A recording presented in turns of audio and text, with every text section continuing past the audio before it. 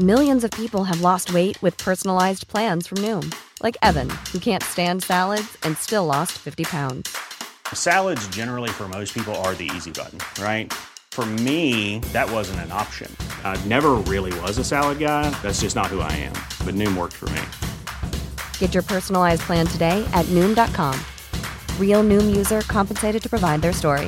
In 4 weeks, the typical Noom user can expect to lose 1 to 2 pounds per week. Individual results may vary. Even on a budget, quality is non-negotiable. That's why Quince is the place to score high-end essentials at 50 to 80% less than similar brands. Get your hands on buttery soft cashmere sweaters from just $60, Italian leather jackets, and so much more. And the best part about Quince, they exclusively partner with factories committed to safe, ethical, and responsible manufacturing. Elevate your style without the elevated price tag with Quince. Go to quince.com/upgrade for free shipping and 365-day returns. Hi, I'm Daniel, founder of Pretty Litter. Did you know cats tend to hide symptoms of sickness and pain? I learned this the hard way after losing my cat, Gingy. So I created Pretty Litter, a health monitoring litter that helps detect early signs of illness by changing colors, saving you money and potentially your cat's life. Pretty Litter is veterinarian developed, and it's the easiest way to keep tabs on your fur baby's health right at home. Go to prettylitter.com and use code ACAST for 20% off your first order and a free cat toy. Terms and conditions apply. See site for details. You're listening to the Cersei Podcast Network. I'm Joshua Gibbs, and this is Proverbial, the podcast where we explore the wisdom of the ages as it comes to us in Proverbs, by which I mean wise sayings a man may live by, if he's not so arrogant as to think himself special. Episode 88, The Real World. Today's proverb comes from the Comtesse de Lafayette. I'll read it twice. It costs a great deal to be reasonable. It costs youth. Once more. It costs a great deal to be reasonable. It costs youth. This proverb suggests two separate, significant ideas. First is that youth is very valuable. And second, that the value of youth is not in youth's ability to think. So why is youth very valuable? What is good about youth? I have put a lot of time into this question, staring every day as I do at the faces of the young. I'm fascinated by the young. I'm fascinated by teenagers and what it means to be a youth. Every day, for 7 or 8 hours, I am in the company of teenagers, and it's been this way for 17 years. The majority of my career has been a study of youth, how to talk to youth, how to interpret youth. And I ask myself often, what is good about being young? There is something good about being young. And you know this if you've spent any time around the young and you've spoken with them and you've watched them talk with one another. You've listened to them sing. You've looked at their artwork. There is something wonderful about being young, and you remember it yourself. You remember being young, and there was a certain splendor to it. But what is that splendor? Well, to begin with, what's good about being young? Young people don't care about money. Now, this is a liability as well as an asset. Young people rather care quite a bit about doing what's right. Young people care about justice. And you see this in 7 and 8-year-olds, maybe it first emerges. Young people want things to be fair. And they care more about fairness than they care about almost anything else. They want their fair share, and they note others who are not getting their fair share too. Why do they not care about money? Why do they care so much about justice and not about money? Well, because they don't have to think about money. Why do young people not think about money? Because they don't have to. Young people don't respect money.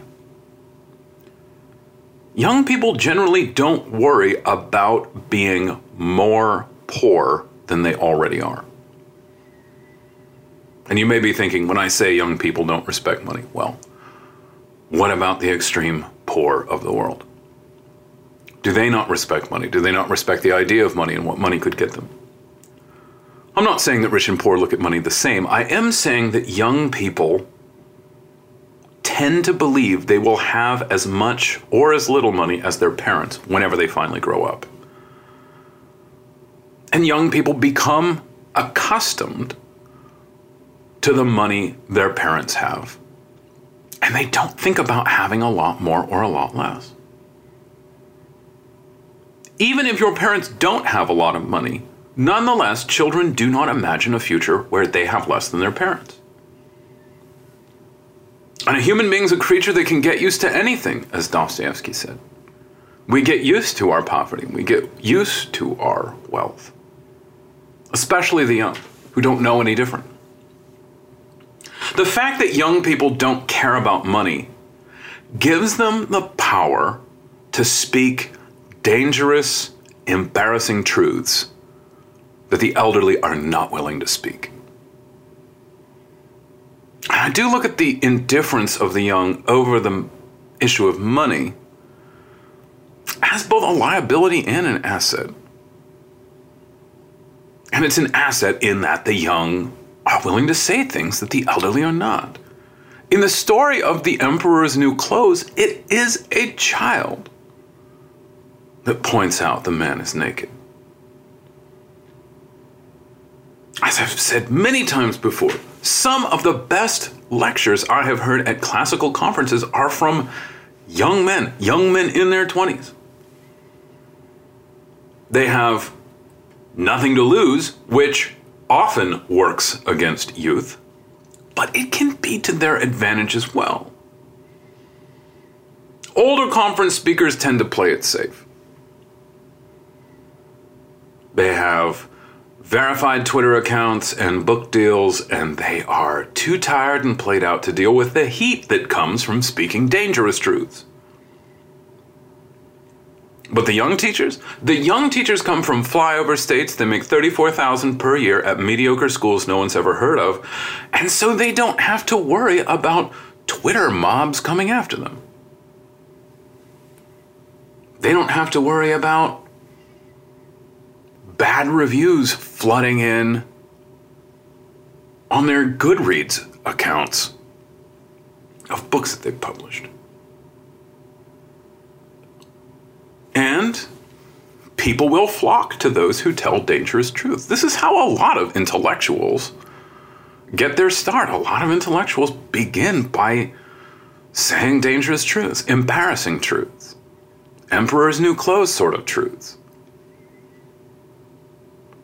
Telling dangerous truths will make you famous. At least a little bit. There is a little bit of fame to be had in speaking dangerous truths. In the same way, right? Truth, goodness, and beauty. In the same way that beauty will make you famous. In the same way that goodness will lead to a reputation. Truth will give you fame as well. Truth is rare. Truth is as rare as beauty. Beauty is rare. Truth is rare. There are not many beautiful people in the world. There are not many people that tell the truth either. The problem emerges 5 years later, after truth has made you famous. And you care more about fame than you care about truth. And you get shaky. Young people are willing to throw caution to the wind and do brave things that border on recklessness. And the the elders look on in wonder. They look on with jealousy even. Why else is youth valuable?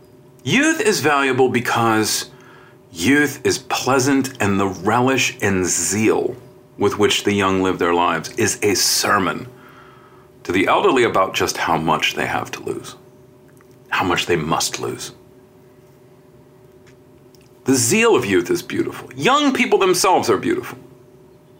And the beauty of youth reminds the elderly of the generosity of nature, the generosity of God, the clemency of God. That he would give these people, these irrational people, such beauty. The value of youth, though, is not in rational thought. That is today's proverb. Why are the young unreasonable? Aristotle says that the young always think they're right because their ideas have not been tested. We often speak to the young about the real world, and young people get tired of hearing about the real world. Young people tire of adults who talk about the real world beyond graduation in high school. And the young are frustrated by the elderly talking about the real world because the young know that they themselves suffer. And they suspect, perhaps rightly, that suffering is a crucial aspect of reality. And when adults say that you're not in the real world, the young take it to mean that adults think that the young don't suffer, when they do. So the young have this tendency to feel patronized and condescended to when adults speak of the real world, as though the anxiety that one experiences in teenage years doesn't count. The term the real world is a cliche, but it has become a cliche because it's overused and underexplored, not because the concept of the real world is fraudulent. The young would do well to ask their elders what makes the real world real, as opposed to simply glibly talking about it. As opposed to speaking of the real world as a place that they haven't been yet. Tell us about it. That's what the young should say when the elderly talk about the real world. And I say this as someone who's 40 and someone who is willing to hear someone older than myself tell me about the real world. Why is the world beyond your family home the real world? That's the most basic definition of it, right? That when teachers talk to the young about the real world, they mean the world beyond your family home. Why do they refer to this as the real world? And of course, the young are probably insulted as well, as though their family home is fake. And they take the words, the real world, to mean that the obedience that you give to your parents, your attendance at school, your attendance at church is fake. And that's all wrong. That is not what the real world means. When adults speak of the real world to the young, they mean something very particular. And perhaps the expression, the real world, was poorly chosen. Perhaps it's more deceptive and misleading than it is accurate. But what does the real world mean? Why is the real world the world beyond your family home? Here's why. It's because beyond your family home, your ideas and beliefs have to work. Your ideas and beliefs have to carry some weight beyond the family home. When you are 16, you don't know if your ideas work. You don't know if your ideas bear weight. You don't know if your ideas can keep you alive. You don't know if your ideas can keep you fed and clothed. And the reason why you don't know this is because Your parents keep you fed and clothed. Which means that you're free to have whatever ideas you want because your ideas don't actually have to do a whole lot. It's not that your ideas don't have to do anything, but your ideas don't have to do a lot when you live in your family home. Your theories, your beliefs, they don't have to keep you fed. Your mother keeps you fed. If you get very sick at 16, someone else is going to take you to the doctor. Someone else is going to keep you alive. Your ideas are not keeping you alive. Your parents are keeping you alive. And this is often what makes the young so dogmatic.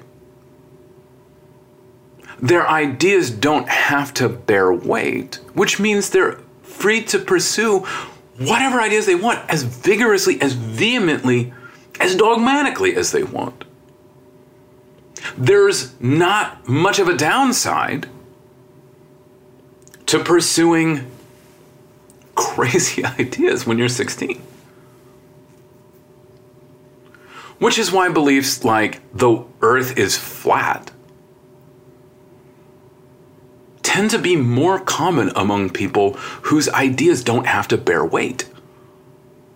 Like when your ideas have to bear weight, you're a little more hesitant to say the world is flat because someone's going to hear it and judge you for it, and that judgment is going to affect your standing in the world.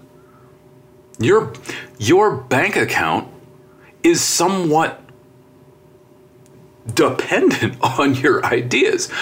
And if your ideas get too wacky, you're going to starve. So you can have ideas that you keep to yourself, of course.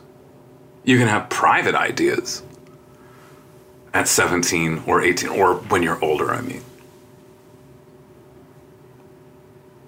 But you keep those ideas private because you're afraid they don't bear any weight. You're afraid that your wacky conspiracy ideas are starvation ideas. That they're celibacy ideas. That if you say these sorts of things around a woman, you're not going to get married. There's not a lot of women out there that are anxious to marry a guy who thinks there's a hole in the top of the earth and that the middle is hollow. That strikes most women as a dangerous idea that doesn't pay the bills. That's an abnormal idea that doesn't pay the bills. Outside the family home, you get to see whether your ideas can keep you fed.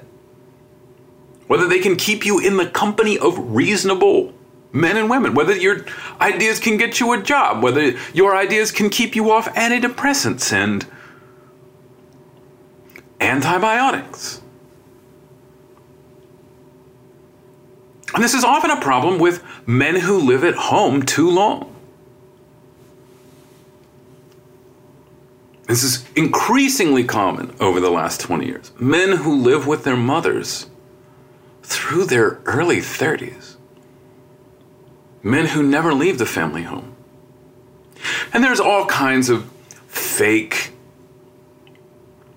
benefits to staying at home. Well, stay at home, don't pay rent, save money.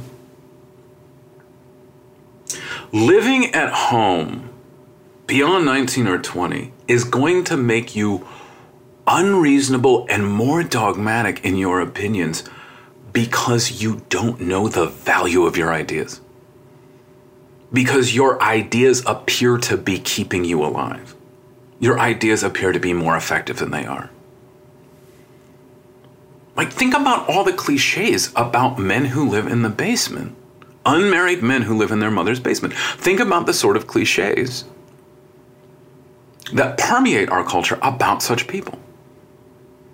That they're on the internet at all hours of the day. Conspiracy theories, childish taste in music and film and books. And they're under the impression that their horrible taste and their ridiculous ideas are effective. If my ideas were really that rotten, I'd probably be starving, but I'm not. I have a home, I have clothing, I have medicine when I need it. Yeah, but it's not, none of your ideas are making this happen. You're under the false impression that your ideas are working because someone else is carrying your load. Ideas change a lot between 18 and 27. 18 to 27 is an intellectually unstable period of life.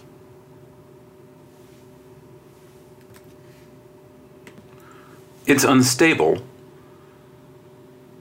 because some of your ideas immediately begin to fail you as soon as you leave the family home, but you can't tell right off the bat what they are. It can be difficult when your life is falling apart at 20 or 21.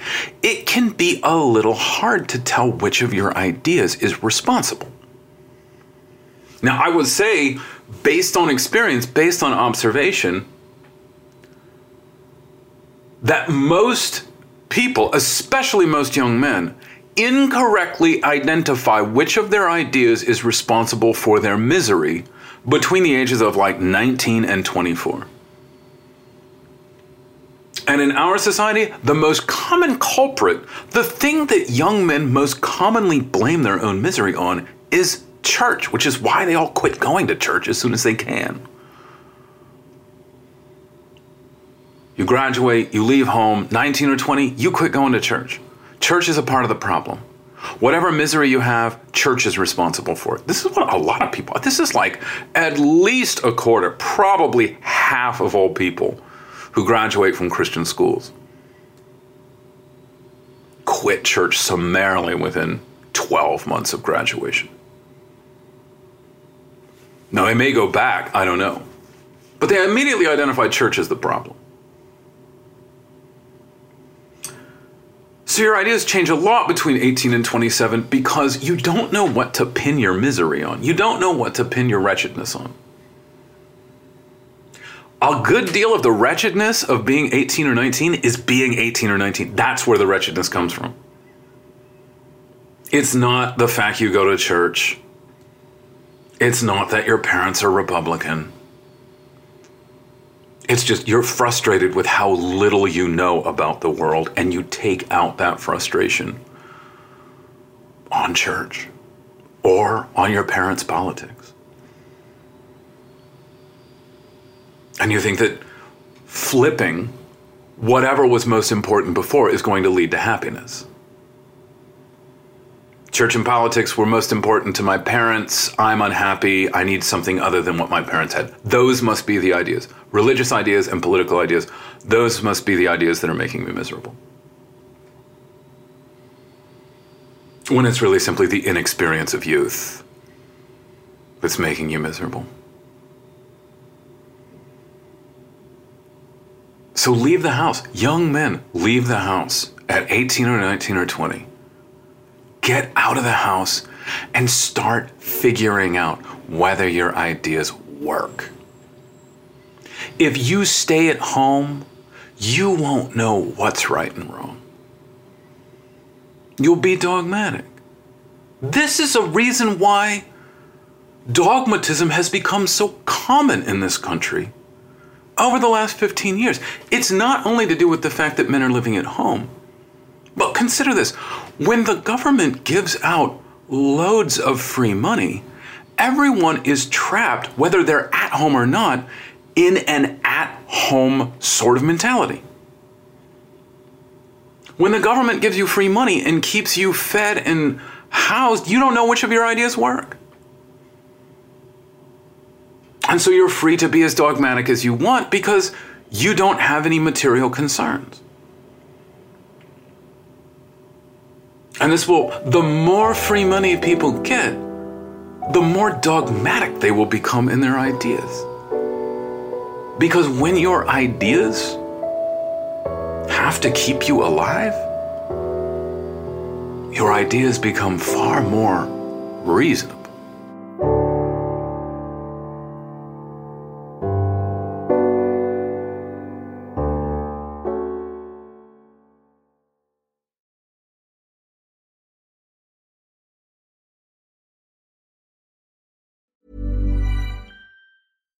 Hi, I'm Daniel, founder of Pretty Litter. Cats and cat owners deserve better than any old-fashioned litter. That's why I teamed up with scientists and veterinarians to create Pretty Litter. Its innovative crystal formula has superior odor control and weighs up to 80% less than clay litter. Pretty Litter even monitors health by changing colors to help detect early signs of potential illness. It's the world's smartest kitty litter.